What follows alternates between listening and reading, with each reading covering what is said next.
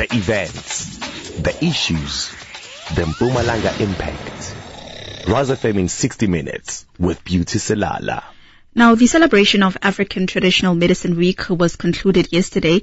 African Traditional Medicine Week is celebrated from the 26th up until the 31st of August. This holistic medicinal practice by traditional healers incorporates natural herbs, ingredients, and African spirituality to bring physical, mental, and spiritual healing to individuals. On the line, I'm now joined by the coordinator of Traditional Healers Organizations, Gogo, Phepsile, Maseko. Gogo, Phepsile, what is the significance of African Traditional Medicine Week? The significance of Traditional Medicine Week is that, the continent Africa has realized the potential, the economic and social benefits that we have in traditional medicine, and yet we're not talking much about it. And also that countries are not investing much into traditional medicine as an independent healthcare system that is not alternative, but rather indigenous to the country, South Africa, and also to the continent of Africa. So the significance here, more than anything else, is that we are promoting a healthcare system that is integrated into our culture and familiar, with the way of life of people of Africa, and that is why we want to promote it as passionate as we possibly can. And in your view, do you think that, government is doing enough to involve traditional healers in official healthcare services? For as long as government is not able to put in place workable legal frameworks, the policies that necessitate for the promotion and development and commercialization of traditional medicine, I don't think we are happy with government. I don't think consumers of African traditional medicine are happy with government either.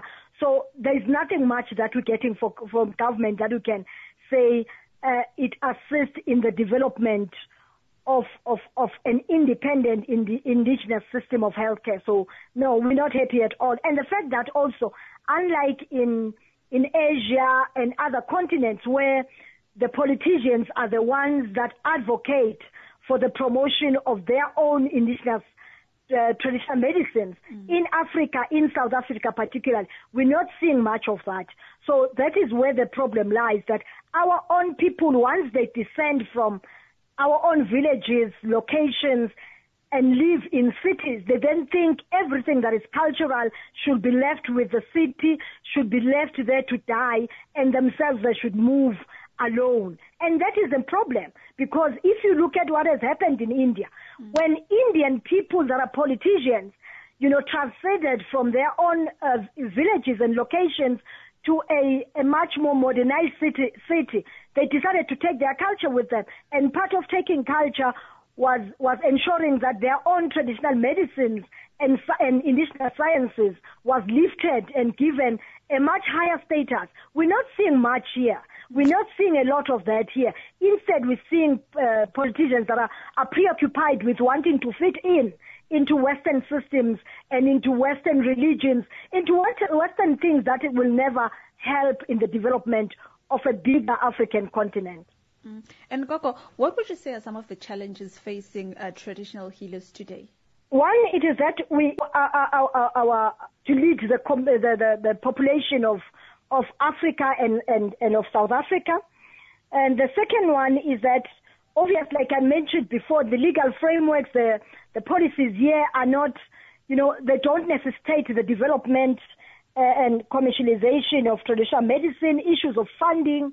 We know that for any system of healthcare, including Western allopathic, for it to thrive and develop to what it is today, it never started so huge. It started from being a tiny little science, like our own science. It needs to be nurtured with very good food, and part of the good food is good people that are politicians, that are determined, and that have the political will, to make relevant policies, and also give give proper funding, because for research and development, to happen and to be of a standard that is desired by international certification, you would need to research properly. You need the best people who have enough information and knowledge on pharmacology, on botany, and all of the important science fields to be able to investigate and assist us to develop this particular science. Otherwise, if we don't have those people, that human resource that is behind our science, then our science will suffocate and do exactly what is happening today. But also equally important is that if we have in positions of power, if you at international and African level, if you've got institutions such as the WHO that does not care for Africa's development, it becomes a problem. But then what we saw, which was a blessing in disguise, with a lot of the noise, with you as Rise FM helping us, to do a lot of chants, to do a lot of advocacy work, we have realized that this advocacy work has definitely assisted us to transcend from what we were before to a much more better status. Because after a lot of the advocacy work that we did, then we were able to put pressure on the WHO. Now, as I speak to you, Professor Matsabisa, who's one of our own, is now chairing the traditional medicine unit of the WHO. And this only happened now in July, after massive, advocacy work that we had to put on there.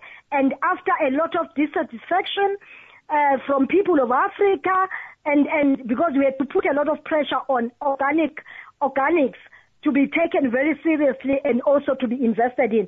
So that on its own tells us, Koguti, it's important that we work together. We are in solidarity as Africa, the continent, to put a lot of pressure on these instruments that are said to be working for us. Because if we don't have good people that are passionate about Africa's development, we would obviously not be able to celebrate like we are beginning to celebrate. The other thing that came with the COVID outbreak was that, probably as a plus, even though we have lost a lot of people, which is very sad, but then another achievement is that through this, the COVID was able to expose the inequalities within the healthcare system of the country. The fact that the more you poor, you die faster, you die early. The fact that, and also the fact that you are not able to afford, good nutritional foods, good supplements that will aid your immune system to sustain from graduating to a tertiary condition in health. So all of those things put together, then tells us, Koguti, there's a lot of rework in the national health system of the country, so that it's a system that beneficiates its people, so that also it's a system that is considerate of the Bill of Rights and the Constitution, where people of this country are able to choose the kind of medicine they want, not a medicine that is forced down their throats. And also the fact that we are currently working with SAPRA. We are trying to transform SAPRA from being a lily-white pharmaceutical institution to being an institution that works for all sciences, including African traditional medicine. It's the first time this has happened in the history, and we want to say thank you very much to Dr. Mkhize, the current Minister of Health, for his oversight and for his ear. It's not going to be easy, we know, but the bulk of the work remains with us, because what we're wanting to do in part of transforming the apartheid within SAPRA is that we would like SAPRA, we have already set up a directorate, a unit that will specifically look into traditional medicine, that will ensure that traditional medicine is well codified, it is well registered, so that through good medicines, quality, safe, effective medicines will be able to claim for medical aid. And this is something that we should have long started to do. But instead, because we are so coconut, we decided to put aside all that is ours. So at this present moment, we are excited that at least things are beginning to shape up. even though we are not too excited, because all of the things need consistency. It needs consistency in support by government, by politicians. It needs consistency in funding. But we are also happy that there is also a research program that we're busy with at the University of Free State, working with Wits, working with the University of Pretoria, the University of KwaZulu-Natal, in a partnership with them, and the CSIR. We are trying to put together organics, therapeutic remedies, there are traditional medicine in nature which are going to be administered to people for COVID. And how do you like that? So that means Africa iyabuya. The thing is, it may not necessarily go to ibuya as and when we demand of it, presently. But then we are seeing, bit by bit, we are putting lots of pressure that is beginning to make a lot of sense to people, and eventually we are hopeful that eventually everything that we need, everything that we demand to see happen will actually happen. So we are very happy for all of that, and we know that with a lot of commitment, with a lot of good and strategic partnerships with science councils, with the business community, with communities that are going to be propagating, cultivating these plants. It's going to assist in the development, and probably it's going to ensure that also social cohesion is realized, because that is basically what we want to do. We want to take these medicines, which we are going to, after having researched, we want to take these medicines back to the people and say, this is a list of plants. Please, in Mpumalanga, let's cultivate them. Let's make sure that we have these plants. Let's make sure that in Sangu, which is cannabis, let's make sure that all of the plants that we have identified, once they pass the test, then once we are done with clinical trials, the WHO already has put together protocols for clinical trials, which we're busy working on, and we've been debating with them around. We've been trying to change some of the things that we don't quite agree with them on. But then the good thing is that we are already there. Our people are there. They are part and parcel of the machinery. We are beginning to see that there is lots of work that needs to be done, and we are determined to do it. And we thank you, being media, for always being there for us, for also affording us the opportunity to try and propel this science to everyone, so that people are aware that the traditional medicine is still very relevant. In South Africa, there are two healing systems. It's either you go West allopathic or you go indigenous traditional medicine. So there is no way that the other should tremble and thrive at the expense of the other. And Gogo, Phepsile, we do know that African Traditional Medicine Day is celebrated on the 31st of August. What is the theme of this year's day? The theme of this year's traditional medicine, actually, there's something very interesting that, WHO could not, because I think it was because of the amount of pressure that we have exerted on them as Africa, because remember, it started with, it's Tanzania, by the way, it started with Tanzania when they demanded that that organics are made are made into treatment, so that it's able to help people with COVID. So one thing, because even today we're the meeting with SANAC, and WHO participated. We also participated at that conference. It was a very good and progressive conference. We've just come out of the conference now. But the good thing that came out of that conference, which for me looks like a theme, is it's more traditional medicine, African traditional medicine, and research.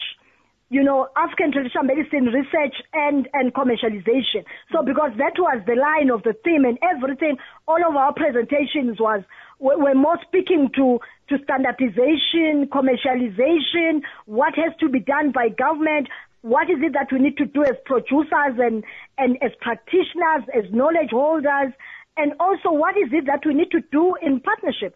So, so largely it was more on African traditional medicine, research, and commercialization. So it's a very beautiful and broad theme, but it's very good that at least finally, even SANAC today was able to speak, highly of African traditional medicine. Where have you heard of that? It is only in the time of COVID. Because for all of this time, they've been saying to people, let people be treated on only just one form, which is the Western form. So now WHO was saying, no, let's look into traditional medicine as a solution to health problems of South Africa. So that is very, very important. And now the bulk of the work is on us to continue to push, to continue to pull, to continue to work together so that we realize the benefits of traditional medicine and also of a developing health system. And that was the coordinator of Traditional Healers Organizations, Gogo, Phepsile, Maseko. And we were having a discussion about the significance of African Traditional Medicine Week. Tying the opinions into a single narrative. Rise FM in 60 minutes with Beauty Selala. Now, NASA satellites have found the Kriel area in Mpumalanga to be a global hotspot for deadly sulfur dioxide emissions. A new study commissioned by Greenpeace India used NASA estimates of anthropogenic sulfur dioxide emissions from hotspots around the world based on data from the agency's satellites. The study found that Kriel in Mpumalanga, with its high concentration of coal-fired power stations, ranks as the second worst sulfur dioxide emission hotspot in the world. On the line, I'm now joined by Dr. Lucas Mulebane. Doctor, good evening and welcome to Rise FM. Good evening and to you and your listeners. Now, Doctor, scientific evidence links short-term nitrogen dioxide exposures ranging from 30 minutes to 24 hours with adverse respiratory effects, including airway inflammation in healthy people and increased respiratory symptoms in people with asthma. What kind of respiratory effects and symptoms could these be? Nitrous oxide, by virtue of being what we call a respiratory irritant, meaning whenever you inhale it, it irritates the airways, starting from the nose, inside the nose, the throat, going down the pipes, and and the lung, the small lung pipe. So it does irritate them. Now, any part of the body that is irritated has to respond, in a particular way. Usually there's swelling, and then there's also accumulation of some secretions in that area. So. Okay. And then just, with reference to the respiratory effects and symptoms described, in the first question, how severe are they, and would they require the aid of a specialist? Yeah, I think let me expatiate more on the first point. The respiratory effect. Dr. Malebane? Yes. Okay, you can continue. Yeah. I was just saying that if I have to follow a particular sequence, it's starting from the nose. It can irritate the nose. People can present with itching, nostrils, a runny nose, blockage, and then going down, it can affect the lungs, by way of irritation. People can have a chronic cough or recurrent cough, that comes every now and then. Okay. And then also studies have shown that Johannesburg and Pretoria have also been heavily affected by the high nitrogen dioxide emissions that blow over from Mpumalanga. These emissions do not just, affect those living nearby these plants, as neighboring towns and neighboring provinces have also been affected. How could we as civilians protect ourselves from the potential far-reaching effects, this air pollution could have on Mpumalanga and Gauteng residents? Look, there's a